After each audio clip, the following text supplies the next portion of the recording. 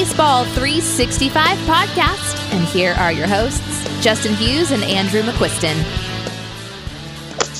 Welcome to episode 74 of the Baseball 365 podcast. My name is Justin Hughes, host of this show.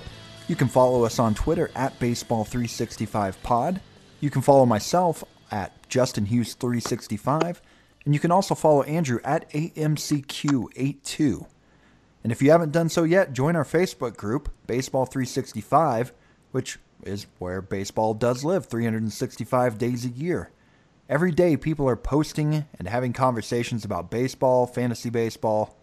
This week and the last few weeks have been real heavy with all the MLB negotiations as they're trying or struggling to find an agreement.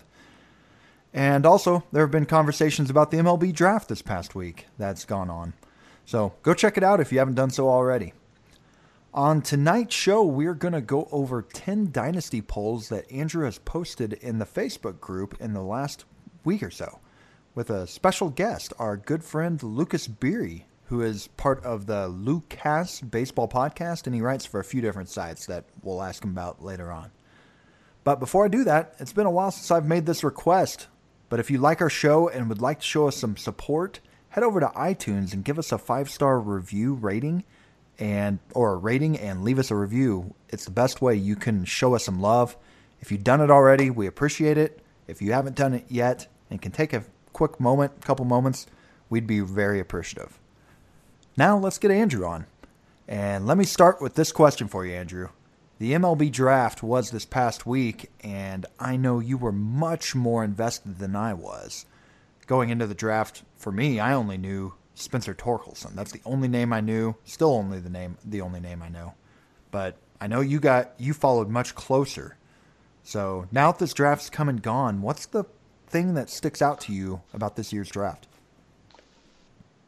I would say the biggest thing is college pitching.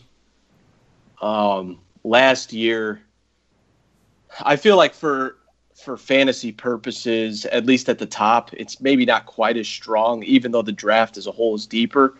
But there's tons of pitching. I mean, last year that was one of the weaknesses, and this year definitely one of the strengths. I mean, in like first-year player drafts, it's maybe a little awkward because I know obviously like you tend to lean towards bats. At least a lot of people do. But it's definitely a year where there will be really good pitchers going well beyond the first round. So if you're looking to kind of restock pitching in your minors, this is probably the year to do it. So it's early. Obviously, all of this changes between now and next February when we do first-year player drafts, but do you think a pitcher could end up being in your top 5 rankings by the time we get into the first-year player draft ranks, or more? What do you think? Possibly, right? Yeah. Possibly. Yeah, possibly, yeah. I think that not the top 3, but beyond that, I think it's possible. Yeah, I'm not sure yet. I haven't dug too deep on them as far as a fantasy from a fantasy perspective, because going into the draft, I was more thinking along the lines of, I did the mock. I was trying to research who was going to take who, was kind of digging into it more like real life wise. But fantasy wise, I mean, there's obviously a lot of time. We've got, yes. nothing but time on our hands right now to dig into all that. So we'll get to it. But yeah, it's possible that there's one that's top 5. If not, it'll be probably shortly thereafter. And yeah, we have plenty of time before all that, and we will go deep into that over the course of the next 8 months at different times. And I think we might even try doing a draft podcast here soon and go over that a little more, which I will be asking questions. I have nothing to add at this point. Okay, well, let me introduce Lucas, who, as I already stated, is on the Lucas Baseball Podcast, and he writes and does ranks on Casey Bubba's site Fantasy Sports Degens, which I love the name, by the way. Lucas, first off, thanks for joining us. Thanks for having me on, guys. Really looking forward to talking some Dynasty. It's really the only thing that you can look at these days and kind of picture your team in a few years and see what's going to come to be. Could you imagine even having to write for redraft leagues right now or doing podcast on redraft right now? That would be miserable at this point with what we're dealing with. Yeah, there's a reason that these guys are drafting teams from like the 1920s and doing these like single season redrafts where they have a winner at the end of the draft based on 5x5 roto. Yeah, and there's a reason people are playing in MLB The Show leagues, right, Lucas? Yeah. That MLB The Show league that I've mentioned a couple months back that I joined, Lucas was in it too. And yeah, we've been doing that filling time over the course of the last couple months. But I got some interview questions for you. Try to do this for anybody that comes on. Just a couple simple questions. But where do you live, Lucas? Yeah, so I live in Bloomington, Indiana. That's about an hour south of Indianapolis, Indiana. It's the home of Indiana University, Big Ten college town, so that's where I'm at. Okay, that means you're oh my gosh, I've forgotten his name. The big Indiana coach from the 80s and 90s. Bob Knight. Bob Knight. Are you a big Bob Knight fan then? Not necessarily. I mean, I respect what he did, but yeah. Do you even remember him coaching there? I mean, I know you're younger than Andrew and myself. Do you remember when he was the coach there? I don't even remember when he left now, but it's been a while. Yeah, I remember him. He actually got fired in 2000, and it was kind of a big uproar around campus. My grandpa has been season ticket holder for a very long time for IU basketball and football. Mm-hmm. So I've really been ingrained in the program for a long time. So in 2000, I know, let's see, I'm trying to do my math here because I know, I'm guessing you're what, 26 now? Is that right? Am I close? Yeah, exactly. Ha. So that would put you 20 years ago. You would be 6 years old whenever that happened. Oh, God, Andrew. Do you feel old right now? I already did. Okay, moving on. Lucas, what's your favorite baseball team? Yeah, so here in Indiana, there's a lot of Cardinals or Reds, but I'm a Cubs fan, really, and it's very timely because I was a big Sammy Sosa fan whenever I was really young, just because of all the home runs he hit, and I've liked the Cubs ever since. Yeah, you were right at that age, like being 6 years old, probably getting into baseball, and then, yeah, slugging Sammy right at that time was hitting 60 bombs. What did he do that, 4 years in a row? Is that right? He had about a 5-year peak. That's pretty ridiculous. That would put him in the Hall of Fame in my mind. But yeah. Okay, so it's one Cardinal fan and two Cub fans. This is a terrible idea by myself. All right, fantasy baseball. When did you start playing? And then also throw in Dynasty. When did you start playing in your first Dynasty league also? Yeah, so I started playing Fantasy League with a group of guys from church back in 2007. So you've been playing 13. Yeah, I've been playing for a long time, but my first Dynasty League was with you guys in the RotoMasters 2 Dynasty. So I've been playing Dynasty, entering in the year 4, so relatively new, but do have a good bit of experience. And how many Dynasty Leagues are you in now? So I was planning to do 5. And then our good friend John Calvagno from Notes from Sally, and now he actually writes for Prospects 365. He asked me to join a Dynasty League, and pairing up with him, I just couldn't pass up the chance. So that's my 6th league. They're almost all weekly, though, so it's not bad. That's not bad. And you co-own with a couple guys, right? In those 6, you've got at least 3 co-owns, right? Yeah, I co-own with Jake Book, John, and Lou Landers. The others I just run myself. Okay, that helps a lot, though. And like you said, Dynasty weekly leagues definitely makes that more fun. Yeah. Okay, as I stated before, we're going to cover 10 different Dynasty polls Andrew put out there. And Andrew and Lucas are going to give their thoughts on who they would take on these polls. But before we get started, Andrew, how did you come up with the players on these polls? Yeah, so basically what I did was I just took a set of Dynasty rankings that I trust. But, I mean, it kind of started. I was just like, I want to get something going because all the focus right now is just all negative. Everything is just, the negotiations and everybody talking about that. So I wanted to get some Dynasty polls up, and I was like, I'm just going to do a series of them. So I went to a set of rankings I trust, And I basically just decided I'm going to go kind of round by round, quote unquote, in a 15-team league. So I took guys from the top 15 the first day, and then the next day I did 16 through 30. The next day I did 31 through 45, and on down, and still doing them now. I think today was the 14th one. So we're going to go over the first 10 tonight, but pretty much I just tried to do interesting groups of players. Obviously, I don't agree with the list all the way down, but just tried to find interesting groups of guys to make interesting polls and discussion was really all it was. And it was fun. I mean, as we get down these, I'll mention the poll results from the Facebook group, and some of them were incredibly close, and then some of them weren't so much. It was pretty strong-sided for somebody, and we'll go over each one of these. And then after that, I'll ask you guys whether you guys agree or disagree with the members of the group. So, you guys ready to get started with this? Yeah. Yep. Okay. We'll start off with the first poll here. And like you said, this is a first rounders, 3 guys. And we got Fernando Tatis with the Padres against Alex Bregman and Trey Turner. There were 77 total votes in this. And Fernando Tatis won pretty handily with 47 votes, followed by Alex Bregman with 17 and Trey Turner by 13. So Tatis won this by a landslide. I'll start off with the guest. So Lucas, are you in agreement with the group that the vote's Tatis, or would you take Bregman or Trey here? Yeah, so this is a really, really, really close one. I think that the margin is razor thin, and obviously, just starting off with Tatis, who did win, that's who I would take. But one of the reasons is the fact that, if you're only going to get 50 games this season, you basically, or maybe even no season, it's kind of a waste. So if you're looking at these guys, you're looking at a 22-year-old Tatis by next year and actually kind of a sneakily 27-year-old Bregman.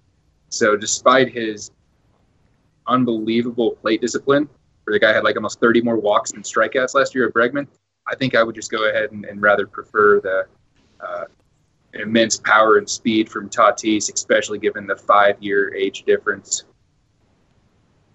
Yeah, it feels like it's a upside versus stability battle here with 2 young guys, but one of them's 5 years younger also. So, Andrew, what about you? Who you got from this group? Yeah, it's funny. I actually traded Bregman for Trey last year in RM2. Oh, that's right. But it was more of a needs-based thing. I remember telling the guy I traded with that I'd probably rather have Bregman if it wasn't just that I needed the steals, that year. But for me, I would I kind of just look at it like Bregman is probably currently the best hitter of the 3. Yep. Great plate discipline. Isn't going to provide too much in steals really going forward. I don't expect him to anyways. Trey's kind of the opposite, where it's a lot steals and less power. But I'm taking Tatis too. I mean, to me, it's like a combination of both. I mean, I feel like you're going to get power, you're going to get speed. I mean, you could say that he's not as good of a hitter as the other guys, I guess, right now. But he's also 5 years younger, has all the pedigree in the world.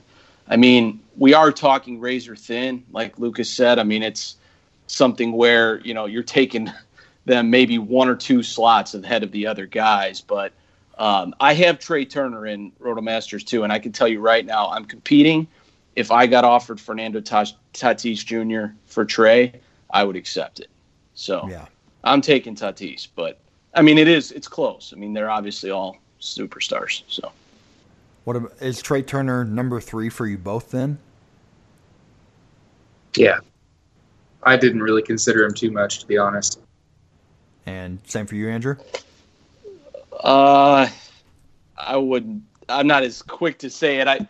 I think it really.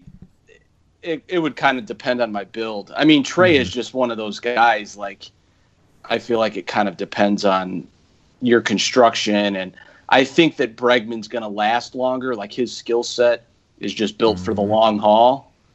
But like in the immediate next couple of years, I mean, Trey is as valuable as Anyway. pretty much anybody. So, Well, let me put it this way. Let me ask you a slightly different way. You're in the first round of a dynasty startup, and those are your top two guys on the board right there. Bregman and Trey? Yeah. Or Probably. you have I'd probably take Bregman. I agree. I think that's I agree with everything you're But saying. I could see a it's- scenario where you trade Bregman for Trey if you need the steals to get you over the hump. But Yeah, it's really close for me. agreed. And one Okay. other thing I just wanted to add about Bregman is, Yeah. I mean, we say that he has great plate discipline, but I think unless you've looked at his stats, you don't really realize how good it was. It's I mean, Yeah. last year he played 156 games and he had 119 walks to only 83 strikeouts. That's like basically Joey Votto-esque. Yes, it is. Yeah. Yeah, he's incredible what he's done with over the course of his 4 years here. I mean, he started off that first year in 2016, small sample with 24% strikeout rate, and it's dropped every year since down to 12 with a 17, and walks have gone the other direction. It's incredible what he's done. Okay, move on to poll number 2 here, and we have 4 young hitters here with Eloy Jimenez versus Austin Meadows against Jordan Alvarez and shortstop Gleyber Torres. We had 105 total votes here, and Gleyber took almost half of them with 47 to win. Eloy Jimenez was second with 25. Jordan was third with 21, and Austin Meadows had only 12 votes. So, Andrew, you start this one. Who do you have first out of this group? So I'll start by saying that with this group, like if I was just, making a set of rankings going down the list, these guys are probably all arguably back to back to back to back. Like 20 to 25, I would say would be where I'd have them off the top of my head. And I mean, slimmest of margins. I would probably take. It's like a coin flip for me between Eloy and Jordan. I think that they're the two just biggest mashers of the group. I mean, when I kind of look at it, it's like with Eloy, he mashes, he whiffs a little bit more than you like. 70th percentile sprint speed, so he's actually a lot faster than you would have expected. Just if you didn't look. And obviously, I like the lineup and all that. I don't think too much about it, but it's like a tiebreaker. I mean, you could say that about all these guys, but with Jordan, it's kind of the same thing, but his knees and the fact he's a DH, it's kind of like those are the question marks, but I mean, he just exploded onto the scene last year, obviously. With Gleyber, and obviously Gleyber won the poll, and Gleyber's great. I mean, it's just, with him, I kind of feel like, in a weird way, and it's weird to say it for as young as he is, that he's peaked. Like, the guy hit 38 home runs last year. I mean, I don't really expect that to go up. And it's like, he isn't fast. His sprint speed is the lowest of these 4, ironically. 43rd percentile. Wait a minute. Slower than Jordan? Yeah, Jordan was 50. I know. I looked at all 4. So, but either way, I mean, 5 steals, whatever he chipped in. I mean, I'm not expecting steals from him. And I get the position. That's the argument for Gleyber. It's like second base, shortstop. That's interesting, because there's value there for his power in comparison to other guys in the middle infield. So I get that. And then with Meadows, it's just really good across the board. He's really good.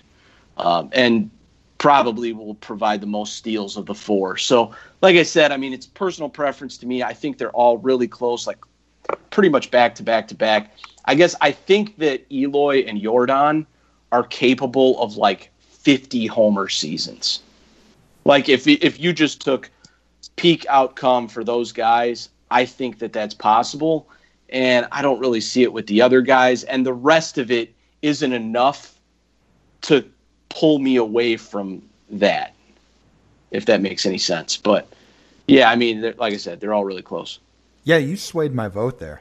As I was listening to that, at the beginning of this, I thought, yeah, I think I'm taking Gleyber, the shortstop.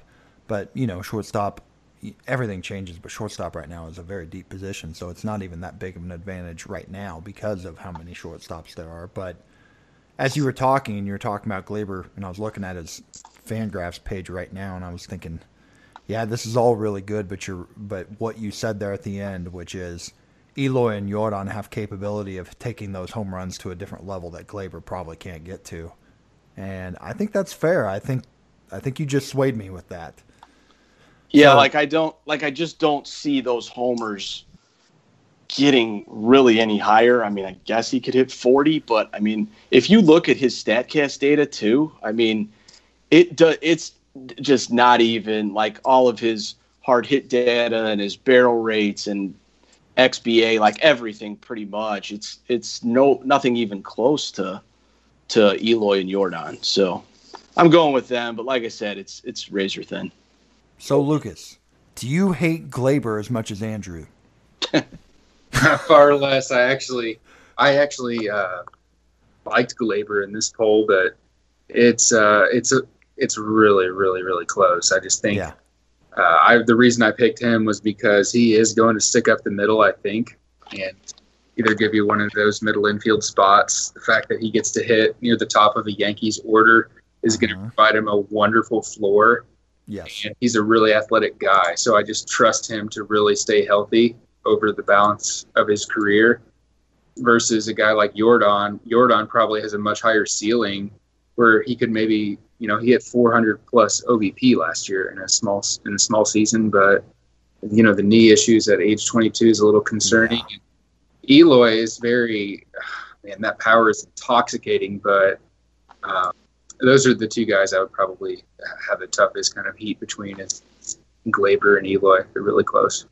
Yeah, I think those are my top two. I had a Gleyber top, and I think I would, after hearing Andrew's spiel, I think Eloy would move to number 2 or move to the top. Is Austin Meadows fourth of these 4 guys to both of you? He is for me, yeah. Lucas? He is for me too, but I just love all these guys. I have them. They're all awesome. I mean, yeah. I think they're all. I think they're all like second round picks in a startup. Like if I'm going through, and I mean, I'm not thinking about every name going down, but I feel like if I'm sitting in the second round and I get one of these guys, I mean, I'm happy. They're all young hitters. They're in the major leagues. They're all really good. I mean, That's kind of what you want to like build your team around. So what I'm saying about Gleyber, I know I sound like I'm way down on him. I mean, he hates him. He obviously has for a middle infielder has a ton of power, So. Yep. Can't go wrong. Okay. Poll number 3. We'll move on. We got 3 interesting names here. These are all this is a fun one. Victor Robles versus Yoan Moncada and Javi Baez. And this is the first one that was real close in the votes. Moncada and Javi were neck and neck. Moncada won with 42 votes versus Javi Baez in his 36, and then Victor Robles had 19 votes. Lucas, who would you want of these guys? Yeah, so this is another really close one, of course, but I am taking Yoan Moncada. I love the fact that he's really young, and he just turned his play discipline upside down last year with the improvements there, to the fact that he's still extremely young. I think there could still be even further room to grow. And this is a guy that stole some ridiculous bases in the minor leagues, so I wouldn't necessarily count on that from him, but it could come back as well to an extent where he could actually help your team in the steals totals in a roto league. Okay. What about you, Andrew? I think that for me, it's a coin flip between Moncada and Baez. Moncada just keeps raising his barrel percentage, or he did last year, I should say. 9.6 to 12.2%, and his hard hit percentage has gone up every year he's been in the league. Cut his Ks a little bit last year, and his OPS was over 900 in both the first and the second half. I It's close. I mean, I think that there's a part of me that trusts what Baez has done a little bit more. But Moncada's a couple years younger, and they're close enough. I'd probably take Moncada, but it's like, again, it's kind of a flip of the coin. Robles, I think the only real argument for him is the steals. Mm-hmm. But I've kind of expressed my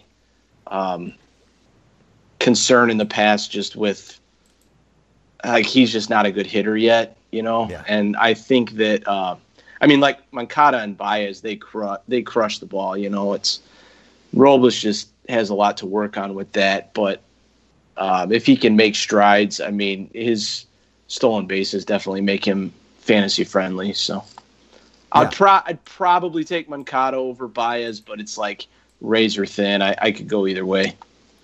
At this point, I would say Robles, I think, may have the highest upside of all three of these guys in this group, if it all clicked.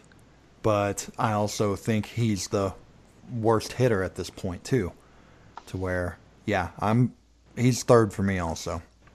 The other thing that makes Moncada kind of interesting is providing the skill set that he provides at third base.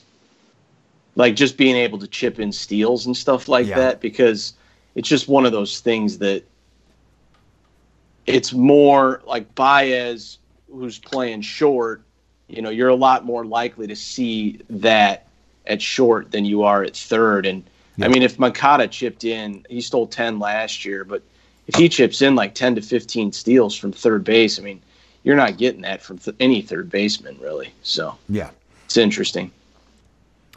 Good stuff. All right, well, we'll take a break here, and we'll come back, and we'll move on to poll number 4.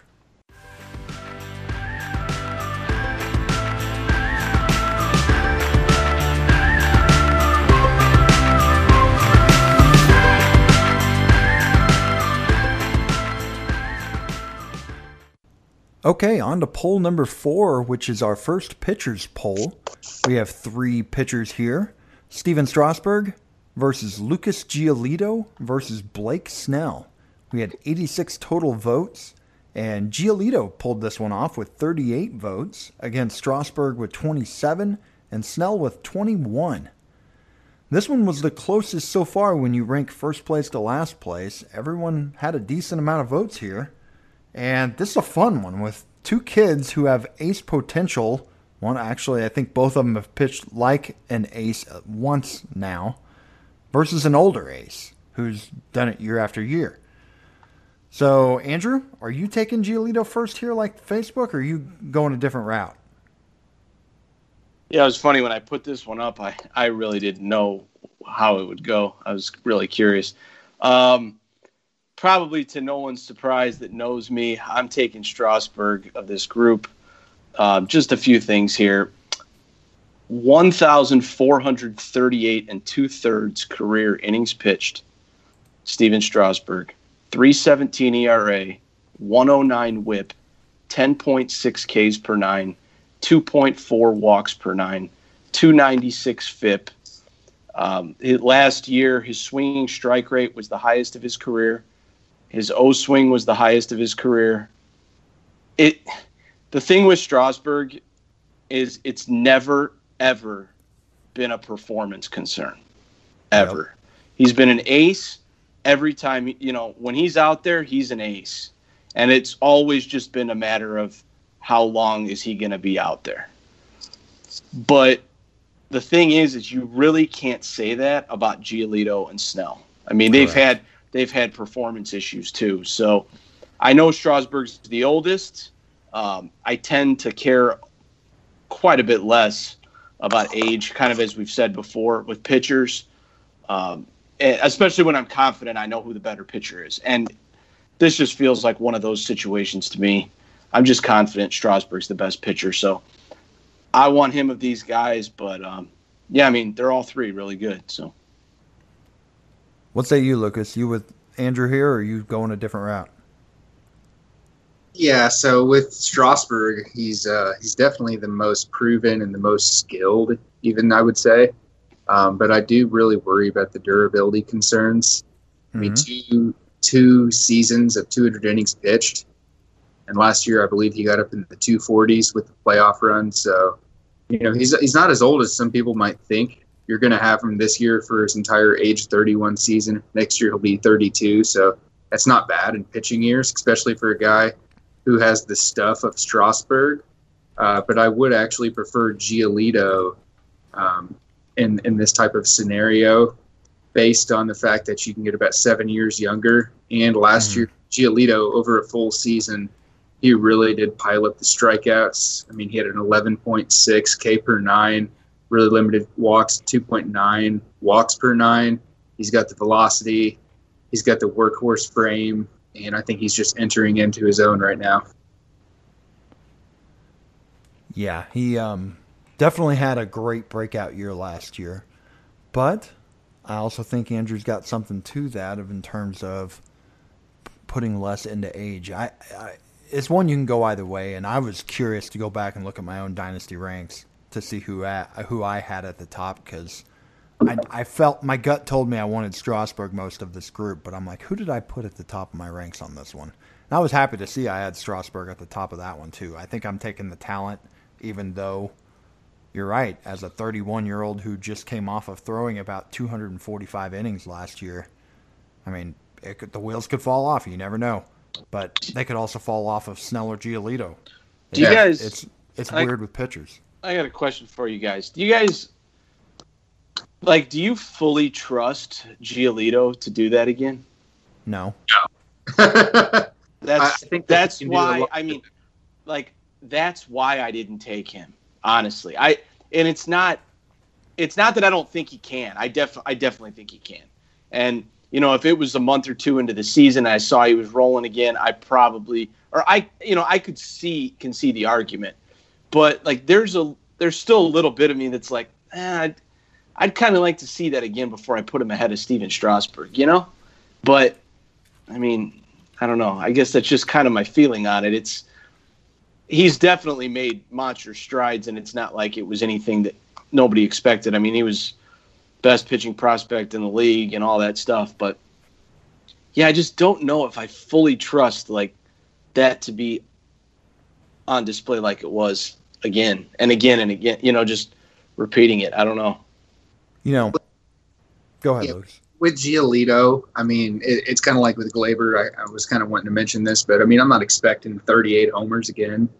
But I think that you're going to buy 32 plus homers with him. And I think with Giolito, I think he can certainly end up with a 3.50 ERA and maybe a sub 1.1 WHIP. And I think the fact that he dominated to the extent that he did with those strikeouts, to me, you can't really fake that as a starting. Yeah. It's an ace who goes all those innings. Maybe if you pitch 125 innings, you can put up a kind of crazy sample size thing. But I mean, with Giolito, I just trust him to pile up the Ks. And I know that pitching age is quite overrated at times, but anytime I can get a 25-year-old versus someone who's 31, 32, I would just feel a little bit better about that, because the skills aren't that much more in Strasburg's favor to where he's a superstar ace necessarily. That's totally fair. And like Andrew said at the beginning, these are guys that are all interesting in terms of where they are, and they're not far off in ranks. So, and you're fully validated having any opinion you want on these guys. You don't want Snell, Lucas? Yeah. We were just to tell Justin, we were just talking about Snell yesterday or the day before. And he was just like, "Oh, I want nothing to do with him." He petrifies me. I mean, his skills are the great. elbow. He's really good when he's on, but for one, I don't trust him to be healthy necessarily with those elbow scares coming off of. I mean, the guy only pitched 107 innings last year, so in theory, he should be fully ready to go after a full winter's worth of rest. Got an elbow scare in February, March, and then I just think with Tampa, while he's under contract with them, I'm not sure if they'll have the confidence and they'll push him to 200 plus innings. I think that they'll, really kind of finesse him down to keep him under 180. And I don't think we'll see his full potential until maybe he sees a second team. Yeah, I mean, he won a Cy Young 2 years ago, and he threw, 180 innings in that Cy Young season. Yeah. What's that tell you about what they want to do with him in terms of protecting the innings? But if it wasn't for the elbow part, I'd probably be in on buying Snell. He had a lot of bad luck last year. But moving back to Strasburg and Giolito, Andrew, in our Dynasty League, the three of us play in, you have Strasburg and I have Giolito. So I have an idea. You need to trade Strasburg to Lucas. And then Lucas can trade me Strasburg, and I could have Giolito. Or, I'm sorry, and he can have Giolito. And then everybody's happy. Yeah, we'll see. Let's work on that. We'll see about that. Okay, let's move on to number 5 here. And it's time for some power bats with Eugenio Suarez. I'm finally learning how to say that without screwing it up every time. Versus Michael Conforto, Joey Gallo, and Anthony Rizzo. And this one had 74 total votes, with Suarez taking the win on a close one. He had 28 votes versus just only 4 ahead of Joey Gallo, who had 24. Anthony Rizzo was a distant third with 15, and Michael Conforto was a distant fourth with only 7 votes. So, Lucas, who is your choice in this poll?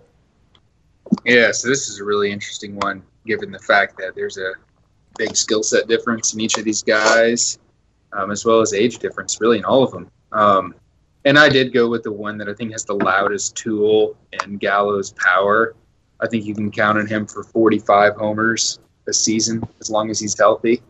I know that the batting average is going to hurt you, but the fact that he does get the OBP is going to make sure that he gives you those runs scored. And, I mean, you can certainly get lucky like you did last year. Nobody would have ever expected Gallo to hit over 253. I know it was only a half season, but sometimes those funny things happen. But, yeah, I would go with Gallo, even though I love Rizzo as my favorite Cub. You've come around on Gallo, because I remember a couple years ago, and you weren't quite like this with him. I know you were a lot more skeptical. So him doing this for a couple seasons has convinced you at least that he is what he is. Yeah, I mean, the fact that you can just strike out more and get away with it, not that big of a deal.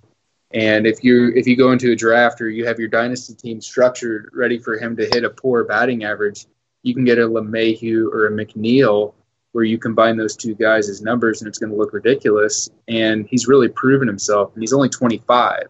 So he's the youngest of this group, even younger than Conforto. So that's really why I would prioritize Gallo personally. Okay, Andrew. I know you have a special love for Joey Gallo and Anthony Rizzo. They're basically 2 of your children. So are you taking one of them 2 here? Yeah, definitely one of the 2. I'd probably lean Gallo slightly just because of the really loud power, like Lucas stated. Just looking at this guy's StatCast data, Fangraphs page, it's just so fun. I mean, 56% of the time, he either struck out or walked.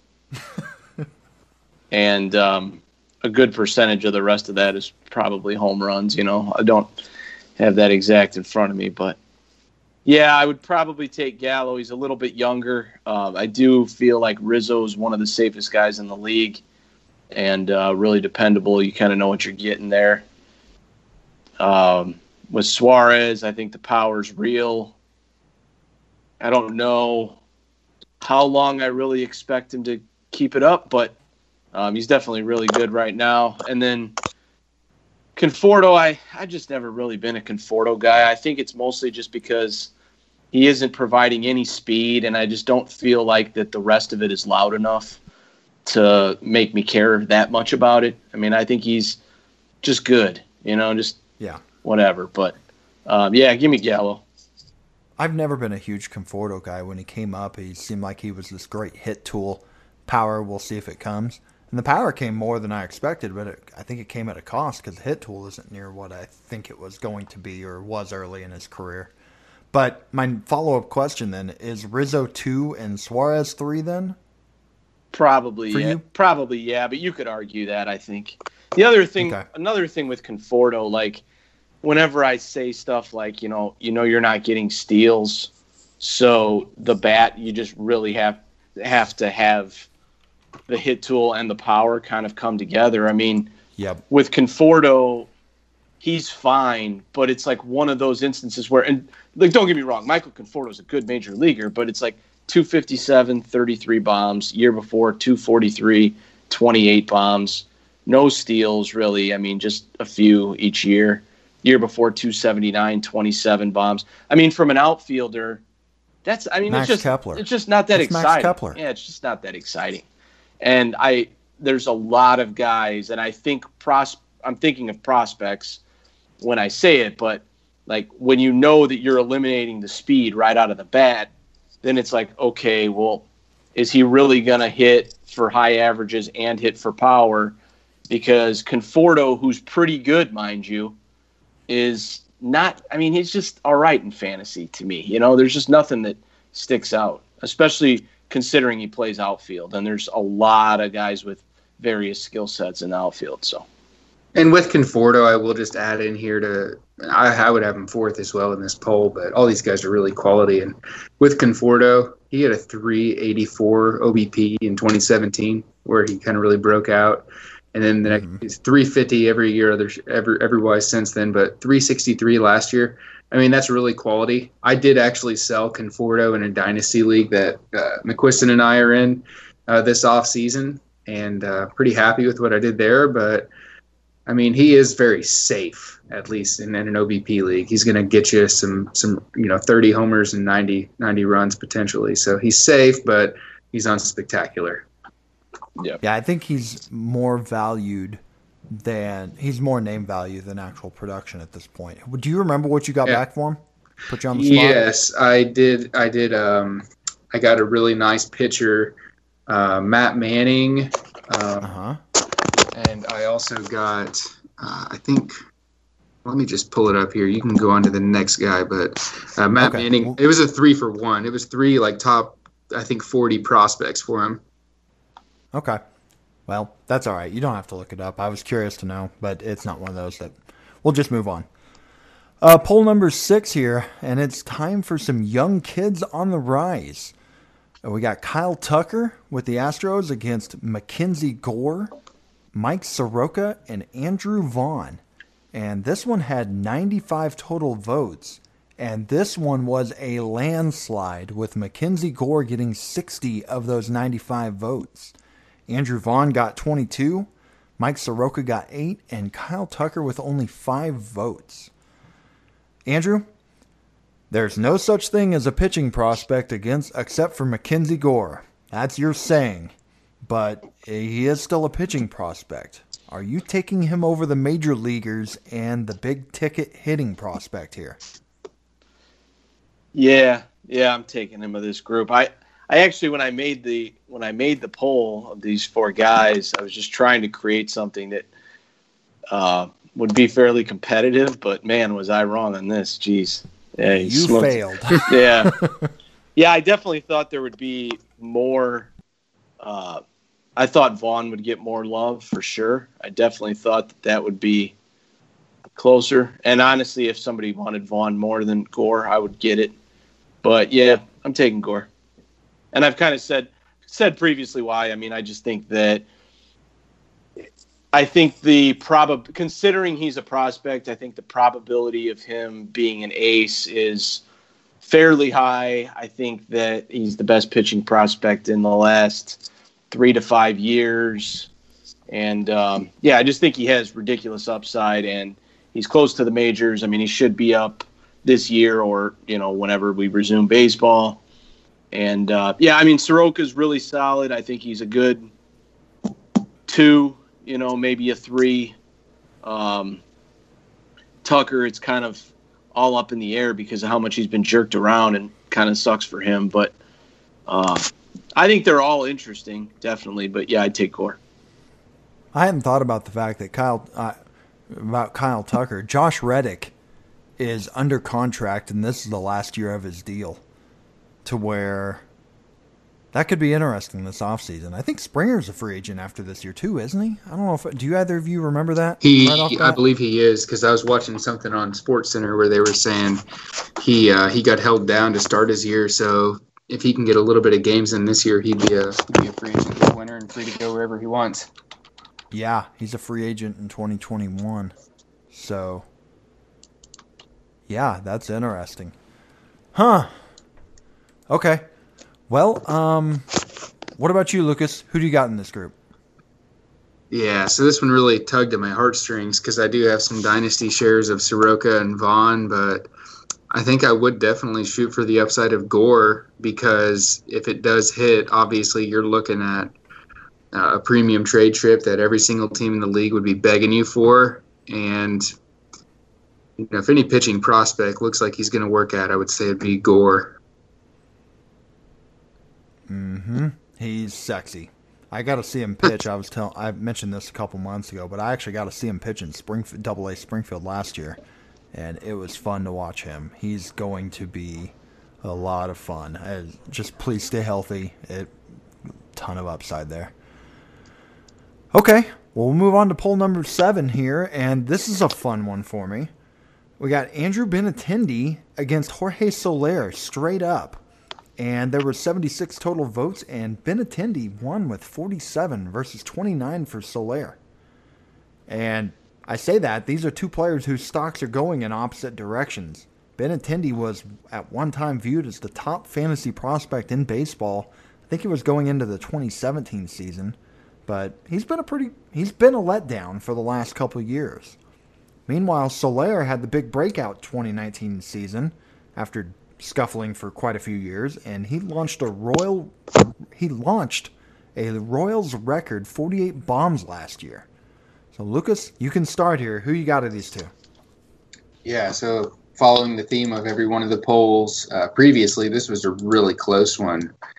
And even though I do think that Soler has a good opportunity to provide a lot of punch for the next handful of years with Kansas City, I would rather have Benintendi for the all-around skill set, even though I'm generally a non-believer, just because his sprint speed has dissipated from kind of 2016 range. He was around 92 percentile sprint speed, and now he's closer to like 50 percentile, based on the fact that he's bulked up and gotten to his mid-20s, thickened up a little bit. And I just think that Benintendi, his best skill being the on-base percentage, he's going to hit you with an above 350 on base most years.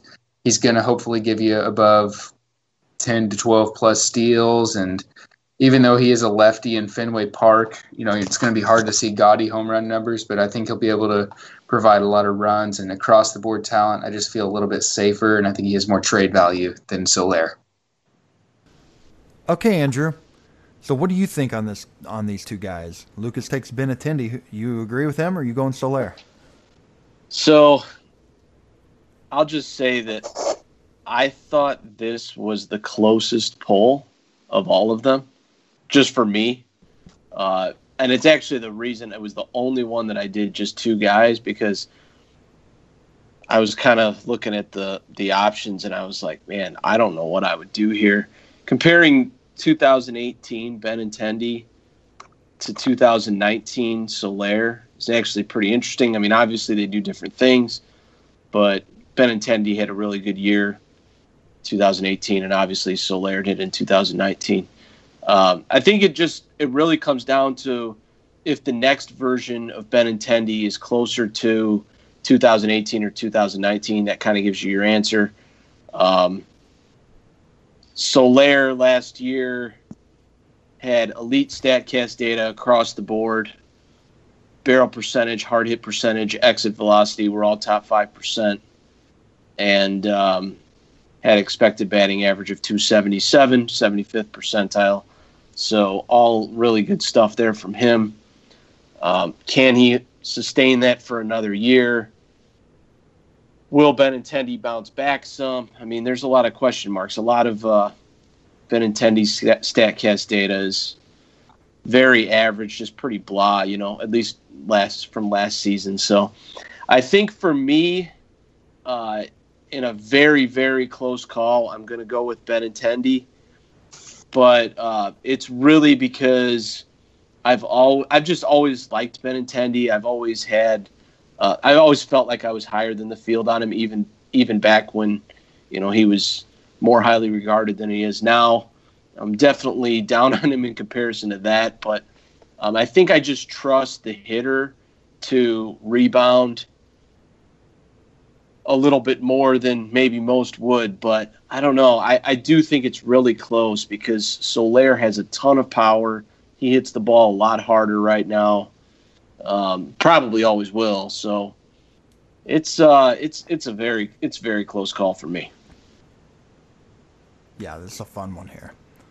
One that went pretty strong Benintendi, but honestly, if you had me guessing going in, I would have guessed it would have went Soler. And I went and looked at my own dynasty ranks because I was curious to know where I had them, and I have Benintendi above them. I didn't have Soler on the list, but I think that was an accident. I think I just missed him because I don't think I would have had him outside my top 100. So yeah, good one there. Okay, well, let's take a break, and we'll come back, and we'll move on to poll number 8.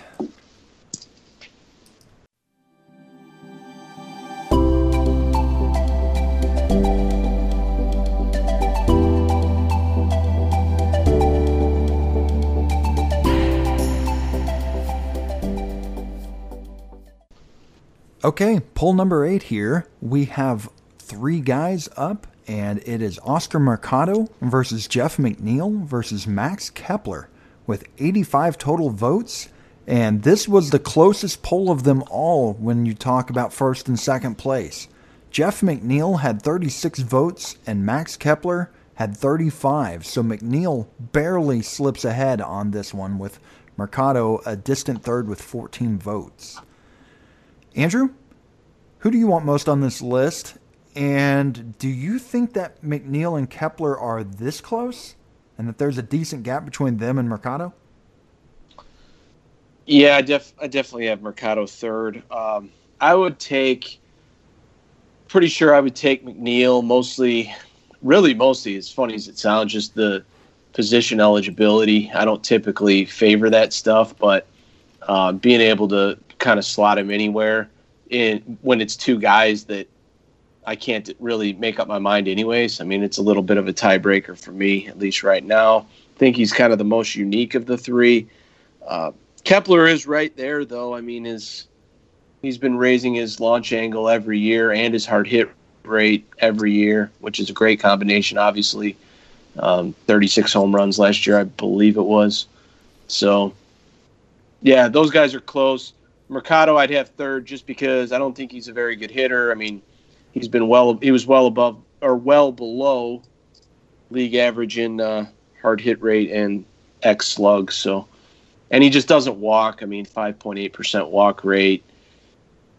I don't know. He doesn't really interest me that much other than when he can get on base and use his wheels, but not walking much. It's like you're relying on the bat, and I don't know. I just don't really trust his bat that much. So I'll take the other 2 guys. Either one of them, really. I'd probably lean McNeil, but it's fairly close.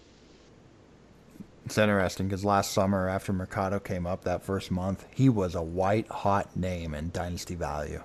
It seemed like that would have been probably the best time to trade him. And I think he moved twice in one of my leagues last summer. I acquired him and then traded him a week later because I got a hot offer for him. Yeah. Lucas, same 2 questions, and just to repeat, do you think McNeil and Kepler are this close, and is there a decent gap between them and Mercado like the votes here? Yeah, so similar to Andrew, I'm really not that sold on Mercado. I know that if you're desperate for steals, he does make some sense, but as far as a hitter, I don't really trust him that much moving forward. He just doesn't really impact the ball that much. He doesn't walk much. He doesn't really drive the ball as much as a lot of other guys drafted around pick 100, kind of where he's going. And as far as McNeil, the multi-position eligibility is amazing, but the fact that he's a contact maestro is incredible. And his on-base percentage last year, 384 and 381 in his rookie year as well. I mean, is incredible, but he also hits around 320 batting average as well. So that's going to separate him from Kepler, I think, a lot, who's more of a 250, 240 batting average guy. Kepler's going to hit you more homers because that's what he plans to do, but McNeil's going to spray the ball all over the field. And McNeil's one of these guys where he had most of his homers come in the second half, so I'm not really sure what to make of that. I think he's more of a high teens to low 20s homer guy, but I just feel really good locking that in with a really great batting average too, versus Kepler, who's going to drag you down there. Yeah,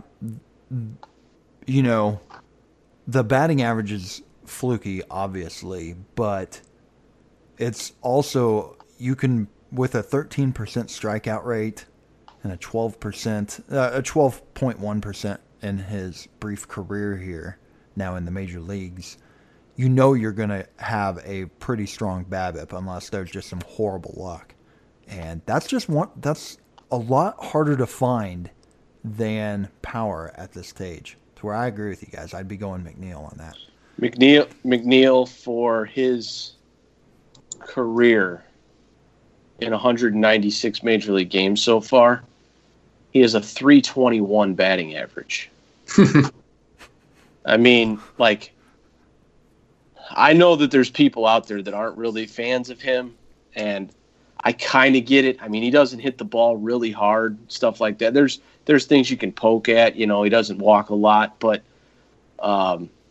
he has a skill set in, just a standard 5x5 with batting average that is somewhat unique. I mean, like I said, you can play him everywhere. There's power up and down the draft. I mean, if you're looking at guys that don't run a lot, and I'm not necessarily saying Kepler, I'm just saying in general, but don't run a lot and don't hit for really high average, but they just hit for a ton of power. I mean, there's plenty of those guys. There's more of those guys that exist in the league than any other kind. But like the type of guy that McNeil is, I feel like it's just more rare. I mean, there's just not a lot of guys that do that. And yeah, batting average is fluky, but a down year for McNeil, he's probably still hitting like 280, So, yeah. I mean, it's pretty good. Yes, sir. One other thing I wanted to mention about McNeil is if you look at his full season numbers from last year, from the beginning of the year until June 8th, the guy only hit 2 home runs. And, of course, as you know, he ended last year with 23 homers. So from June 8th on until the end of the year, the guy slugged 21 bombs over only 82 games. Obviously, that's a 42 home run pace over full season. I'm not going to sit here and act like I know what happened. Nope. You're predicting 40 home runs next year. This next year. It's true. I got it. Writing it down. Yep. But it's going to be him and Pete Alonso will be fighting for the home run crown in New York. That kind of distribution of power, it does make me wonder what's going on with this guy. And while I don't necessarily even pencil him in for 20-plus homers over a full season, I think if he can hit you like 17, 18, 19 homers with a 310-plus batting average, I think he's well worth his price after pick 75 and sometimes even after pick 90 in drafts this season. I will add one thing.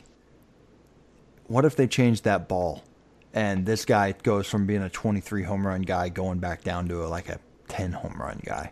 That is something that you at least have to think about a little bit. I'm not saying it's a definitive thing that'll happen. He could have made some adjustment to his swing to hit more, get more of a launch angle, and maybe he still hits 15 to 20. I don't know. It's one of those things you don't know, and it's hard to predict that when we don't even know what's going to happen to the ball. Yeah, it's possible. I did hear a very well-respected guy in the industry say that he thinks that if I actually forget who it was. I think I know, but I don't want to say for sure because I don't know for sure. But that if he thinks that if McNeil takes a small uptick in power, he's basically Anthony Rendon. And I'm sitting here looking at their lines next to each other, and it's not as far off as you would think. I mean, I don't necessarily think he's quite that, but I mean, Anthony Rendon's WRC plus last year and basically an MVP season are close enough. Was 154. McNeil's was 143. K rates are the exact same. And, Rendon walks a little bit more. That's kind of the difference. But batting averages were the same. just and a little more power, obviously. But we're also talking about one of the best players in the league. So, and with McNeil, one thing I want to point out that I did notice a lot with Whit Merrifield is that he's a tremendous doubles hitter, which does nothing for you outside of points leagues. But that shows me that he's a really fine hitter that drives the ball into the deep parts of the park, and I think he's a legit batter. 38 doubles last year in only 133 games. So I just don't necessarily think that the homers are going to shrivel up on this guy. That's definitely a good counter to that. Okay, well, let's move on to poll number 9 here, and we have 6 prospects who have yet to make their major league debut. Nate Pearson, pitcher for the Blue Jays organization, Vidal Brujan with Tampa, Drew Waters with Atlanta, Matt Manning, pitcher for the Tigers, Alex Kirilloff with the Twins, and Forrest Whitley with the Astros. This one had 89 total votes and pretty decent distance for the winner, which was Alex Kirilloff, who had 36 votes. Nate Pearson and Matt Manning both had 17. Forrest Whitley, surprisingly, was third on that list amongst pitchers with 11, with Brujan with 6 votes and Drew Waters with just 2. Lucas, I'll start with you here. I know you were a big Kirilloff fan a few years ago. Been a while since you and I have discussed him. He won the poll. Would you agree he's the top spot here? Yeah, I did actually vote for Kirilloff. I know that last year he disappointed a lot of people that depended on him in fantasy, including myself, but I think it was mostly a wrist issue that was resolved. He only hit 9 homers over about 94 games in AA last year, but once the playoffs started, he hit 4 home runs in 5 games, which to me, that just shows me that he's ready, he's healthy, and he's going to hit. In addition to the great hit tool that he possesses, he can hit a little bit of power, so I think he's going to be a really reliable prospect that is going to hit most years, and I think he has a high floor, or a high floor as well, but a really high ceiling in that Minnesota lineup. Maybe if they happen to lose Nelson Cruz anytime soon, or have a spot for him, I think he'll come up and produce some really good stats for your fantasy team. I wonder if the Twins have any openings in terms of free agency at the end of this year. I can't remember. Nelson Cruz, I think, signed a 2-year deal, so he could be on the outs. But it'd be interesting to see if they have an opening for him by the beginning of next season. Andrew, who are you taking here? I'm taking Kirilloff too. Yeah. I think he's the best hitter of. I know that's 3 hitters, 3 pitchers, but of the 3 hitters, I think he's the best hitter of the 3. I think he's going to hit for power.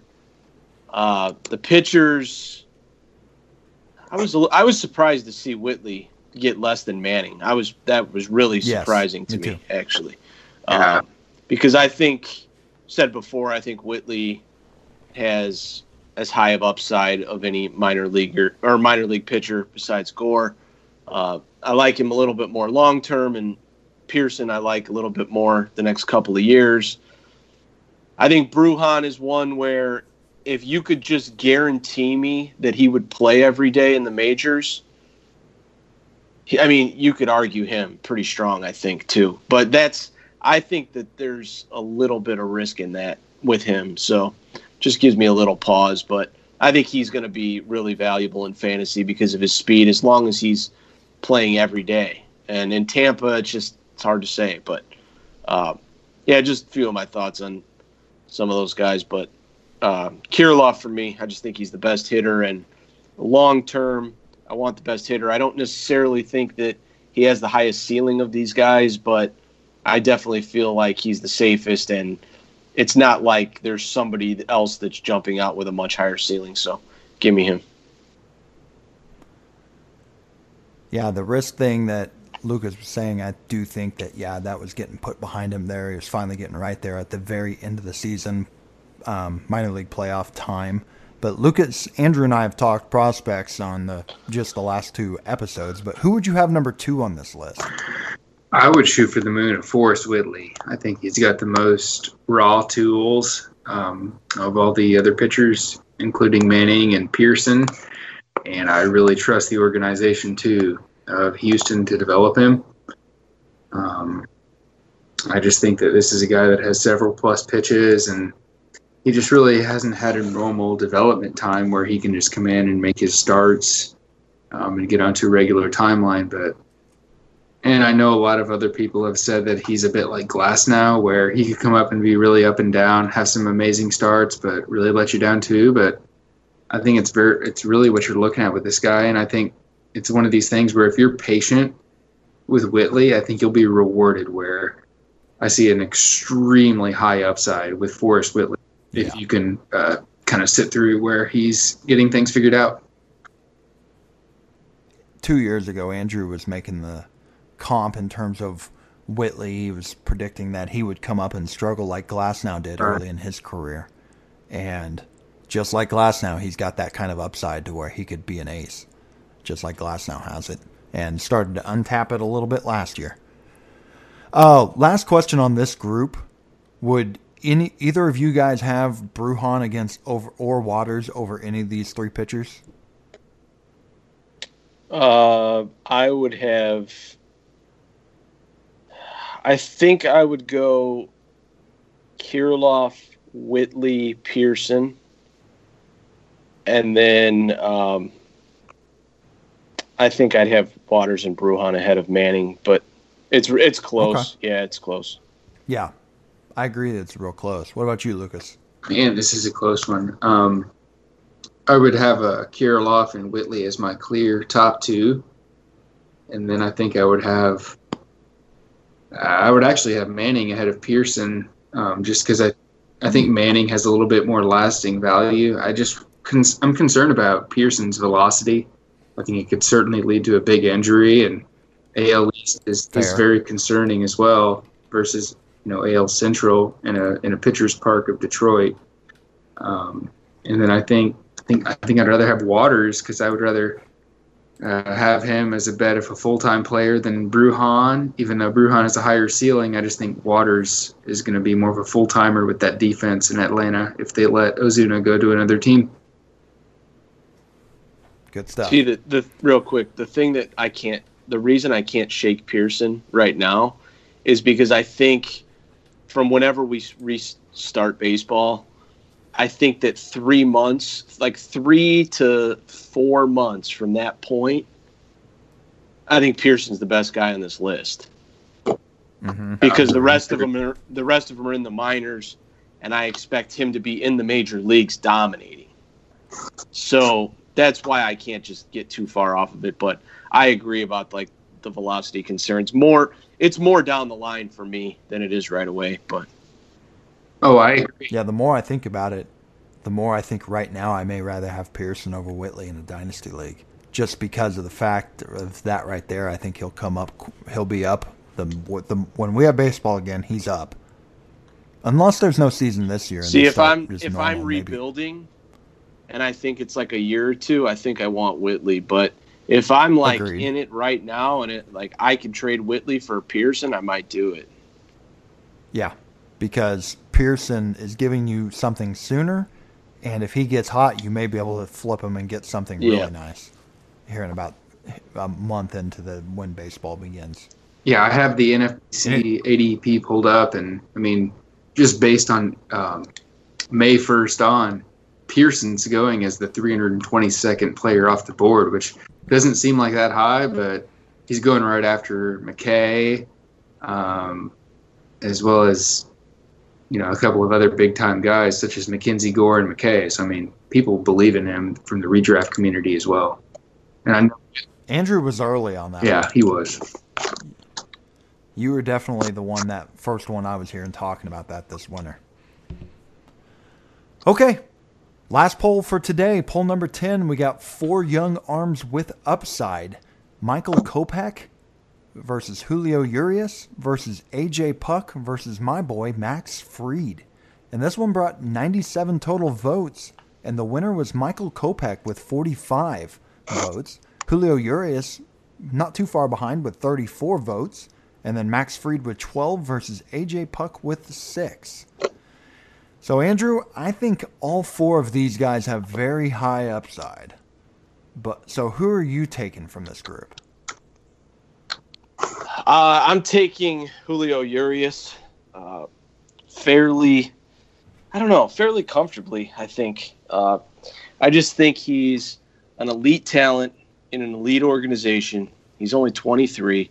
It feels like he should be older because we've been hearing his name for so long. Obviously, yep. NL, Pitchers Park, cozy division, like a few Pitchers Parks in that division.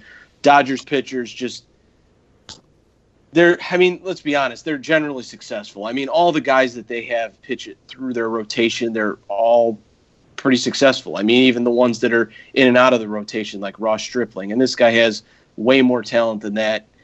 Last year in 79 2/3 innings, I realize it's a small sample. These are his StatCast percentiles. Exit velocity, obviously exit velocity against, 100%. Hard hit percentage, 100%.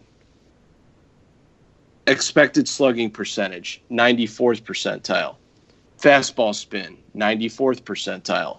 xERA, 93rd percentile. Barrel percentage, 93rd percentile. xWOBA, 90th percentile. xBA, 87th percentile. Basically what I'm saying is you look up and down the page, it's all red. He's a stud. I mean, it's all workload, but it's like I look at it and Kopech, it's the same way. You know, Kopech's all workload too. Puck is all workload too.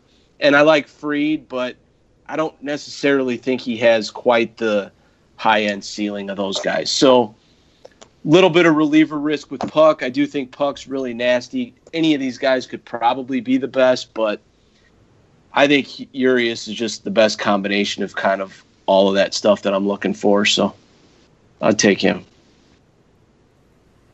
Yeah, I agree with you. I'm the biggest Fried guy, I think.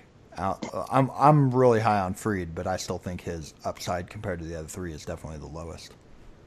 Okay, Lucas, who you got in this group? Man, I hate to agree so much on a podcast, but Urias is just a superstar in waiting for me with the Dodgers. I mean, it's going to be the easiest situation for him to be a beast. His velocity isn't that much further away from Kopech, even though he's a left-handed pitcher. And, I mean, his stats so far, they just show that he's going to be amazing. He's got like a 97-mile-an-hour fastball from the left side, and really all he's got to do is put together like about 5 to 6 innings, and he's going to rack up a lot of wins versus Kopech. I have some Kopech shares, and I just think that there's a lot of concern there with the fact that he hasn't really demonstrated a big workload in quite a few years. And despite the fact that he has the fastball, I just don't know what the other roadmap is as far as other pitches for him to dominate with. Is just easy Urias for me in this poll. And even though Kopech's really enticing from a talent perspective, I just think Urias is far more projectable at this point. I think that Urias per inning is literally an ace. Yep. Like, agreed. I think that the only real question you have is just how many innings does he ultimately go? I think in a season like this, if it's like say a 50-game season, I could see him having like 4 inning outings and not even qualifying for the win potentially, because they'll probably just keep babying him. But man, I'm just confident that it's kind of like what we've said. I know we've said with Luzardo is similar, but I'm just confident with Urias that when he pitches, he's going to be awesome. Like and it just really comes down to how much of it do you get. So that's something over the next couple of years. I mean, you just hope that he can continue to prove his health and kind of get to that point where, you know, he's pitching a lot of innings. But, I mean, I will admit that is a little bit of a question mark with him, or you could say a big question mark, because he hasn't really proven it yet, but he's still young. I mean, there's just a lot to like with him. Man, he's good. I mean, I'm just going to throw this out there with Urias. It's really impossible to look at his stats and come away with much of anything because he was in the bullpen last year. So Yeah. it's hard to really come away with anything. He's younger than Kopech. He's much younger than Fried, and he's quite a bit younger than Puck. And he's already proven more than all those guys on a big league level. And he's in the best pitching organization in the entire big leagues. I'm going with Urias. And there's something to that. There is a lot to that. I mean, there's a reason why a guy like David Price has jumped up like damn near 100 picks. Every guy. Every person on their team is great. Yeah, every Dodger pitcher. Like, it just everybody that steps into that rotation has worked out over the last few years, and he's more talented than most of them, other than Kershaw and Buehler. I mean, who's more talented than him that they've had, you know? No. And who's the last Dodger pitcher that hasn't worked out? I mean, I guess you could say Price, but he just going there. I'm just saying that, yeah, it's just been a while. I mean, his career right now, just as it sits, as he's 23, he's thrown 184 innings, so that's roughly a full season. 187 Ks, 318 ERA, and a 128 WHIP, which is a little high, but the WHIP is high because of the walks early on. You know, that was like 4 years ago. So, but yeah, I just think that sky's the limit, and I do think it's very high with Kopech too. I mean, I won't be shocked if Kopech kind of hits the ground running too, but. And to kind of show you what Urias does with his talent, I remember about 4 years ago with Urias, I remember he made his debut. It was on ESPN. They showed all of the pitchers that made their debut at the teenage years. The three guys that made their debut in the teenage years was 1, Julio Urias, 2, King Felix Hernandez, and the other guy was Gooden from the Mets. So he's in special territory as far as where this guy is as a pitcher, making his debut as a 19-year-old. Yeah, I want to say, I think I was at, I'm looking right now, actually. Yeah, I was at Julio Urias' second career start. I was at the game.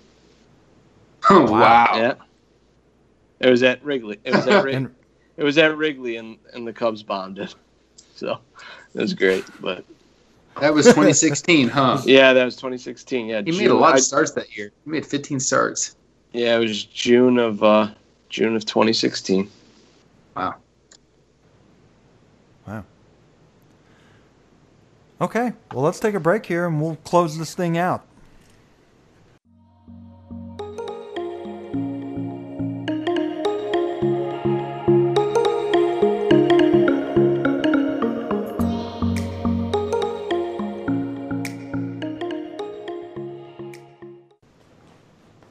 Well, I'll tell you what, a time like right now where we're not having much baseball going on, we don't have any baseball going on, and who knows if we'll even have baseball this year. This was a nice little distraction and a nice way to talk some baseball. Good call, Andrew, on doing something like this. Yeah, just been trying to get some conversations going, you know. So you guys didn't even get me started on Puck, and I'm one of the biggest Puck fans. Andrew knows this well, but I mean, Justin, I know you might be a Puck fan as well, but this guy could be a hater instantaneously for a 50-game season. You know what I mean? And if he's not, like I've said to Andrew, they're going to want a starter out of him. So they're going to spend at least 2 to 3 years trying to start him. And he's 6'7". He's a little bit like Randy Johnson with that 97-mile-an-hour fastball, 270 grade pitches with an elite heater and the slider. I love Puck, but that just goes to show you how good Urias and Kopech are. Yeah, it's a good point. Puck's, he may have the highest upside of everybody on this group just because of what he carries with him. It's at least debatable. Okay, well, Lucas, thank you for joining us, and thank you for being a part of this. You were a great addition, and you being on meant I had to talk less, which I loved.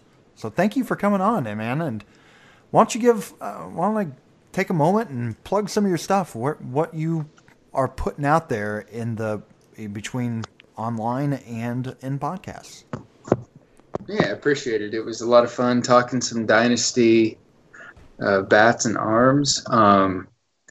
Feel free to go ahead and follow my work, mostly tweeted out at my Twitter at BeeryPlox33. You can find quite a bit of fantasy baseball writing there once it's ready to go. It's been a little while since I've had any articles out, but I did recently publish a Dynasty Top 150. And you just had to up my 100, didn't you? I just felt like 150 felt like a good start, so... I think. Yeah, it's fair. It's 10 rounds. Lucas's came out before yours, Justin. No, let's not talk about stuff like that. Let's just talk about him in person. You're trying to one up me. I just couldn't pick 100 guys, man. I had to pick Tommy. I had to throw Tommy Edman in there somewhere. You know what I mean? Now you got me wondering. I know Tommy Edman was right there. No, he wasn't even on my list. And you stole him from me in Fab. I'll never forgive you. That was just. I knew that was coming. Can't. I'm not going to cuss or anything, but man, you bought him for like $5, and I saved. 13. I saved the bid for $150, and I didn't save somehow. I'll never get over that. I think we actually talked about this on this podcast. If not, I heard you talk about it on yours. One of the two. I messaged you as well the next day. I was like, dude, I have that bid in there. And the funny thing is that I have the receipts to prove it because I bought him in like 3 other dynasties. Hey, he can be yours. You just send me that shortstop you got on that team, and we'll call it a fair day. Not for maybe Rogers, if that's cool with you. Yeah, thanks for coming on, Lucas. It was a good time. A lot of good discussion. Discussion here. So, absolutely. Yeah, and we're gonna keep doing stuff like this. We're gonna get some. Andrew's still making some of these. We'll probably do some polls soon. We might get some draft talk. We'll try to find some distractions, some things to talk about right now because we sure don't have games to talk about yet. But maybe. What do you guys? What do you guys think here? Put you on the spot. % chance that there is any games this year? Lucas, you go first. Oh, after today, I've been relatively optimistic this season. It felt like it dropped today, didn't it? It did. I mean, whether it did or not, it felt like it. But go ahead. Yeah, we're recording this on Monday night. We might get it out tonight. Might get this podcast out tomorrow. But this is the day that Manfred said, "Yeah, he's not so sure we're gonna have baseball today or this year." Well, I mean, these owners are gonna make some serious cash off of a playoff scenario, I would imagine. So I'd give it about a 50-60% chance that we get at least 50 games, maybe 48 games. You do a coin flip on that, and I would say about a 50% chance that we get like a 50-game season with an extended playoffs with 10 teams plus. What do you think? What do you think, Justin? 65 was the number I heard, or what I was thinking before Lucas said it. So we're in the same ballpark. Yeah. You know, going back to what Manfred said over the weekend, we're going to have baseball. I'm 100% certain to what he said today. I believe this is completely a ploy that the owners put him up to saying that today because they're trying to make the players bluff. And I don't think it's going to work. And the owners are going to cave because they can't. There's just too much money in those playoffs. What they're getting from Turner, TNT, CBS, whatever it is, and the TV deals, that I just think that they're going to have to cave, and I believe they will.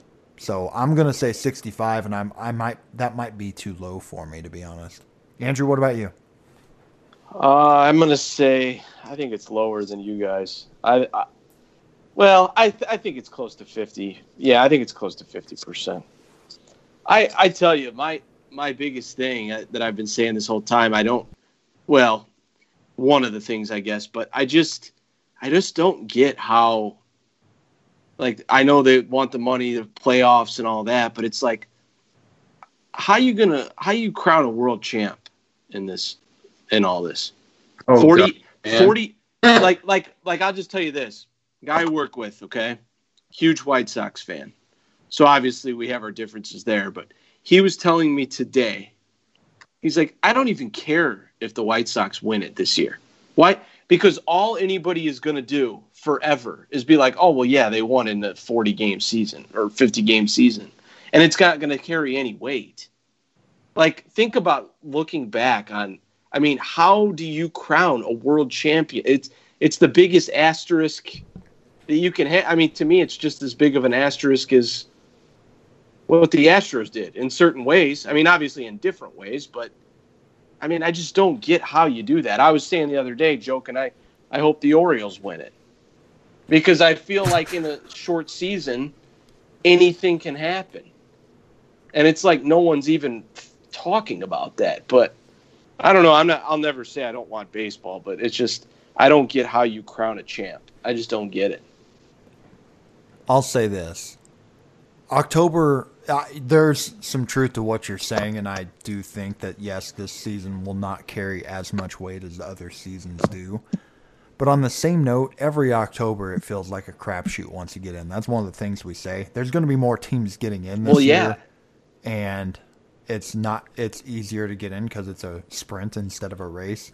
But on the same note, I think once it gets October, I think it's a crapshoot, and I just think that I'm still gonna give it a lot of credence, and I would still care a lot if the Cardinals were in it. I would still feel just as good about it if they won it as if they did, or pretty close to, I should say. Yeah, I guess.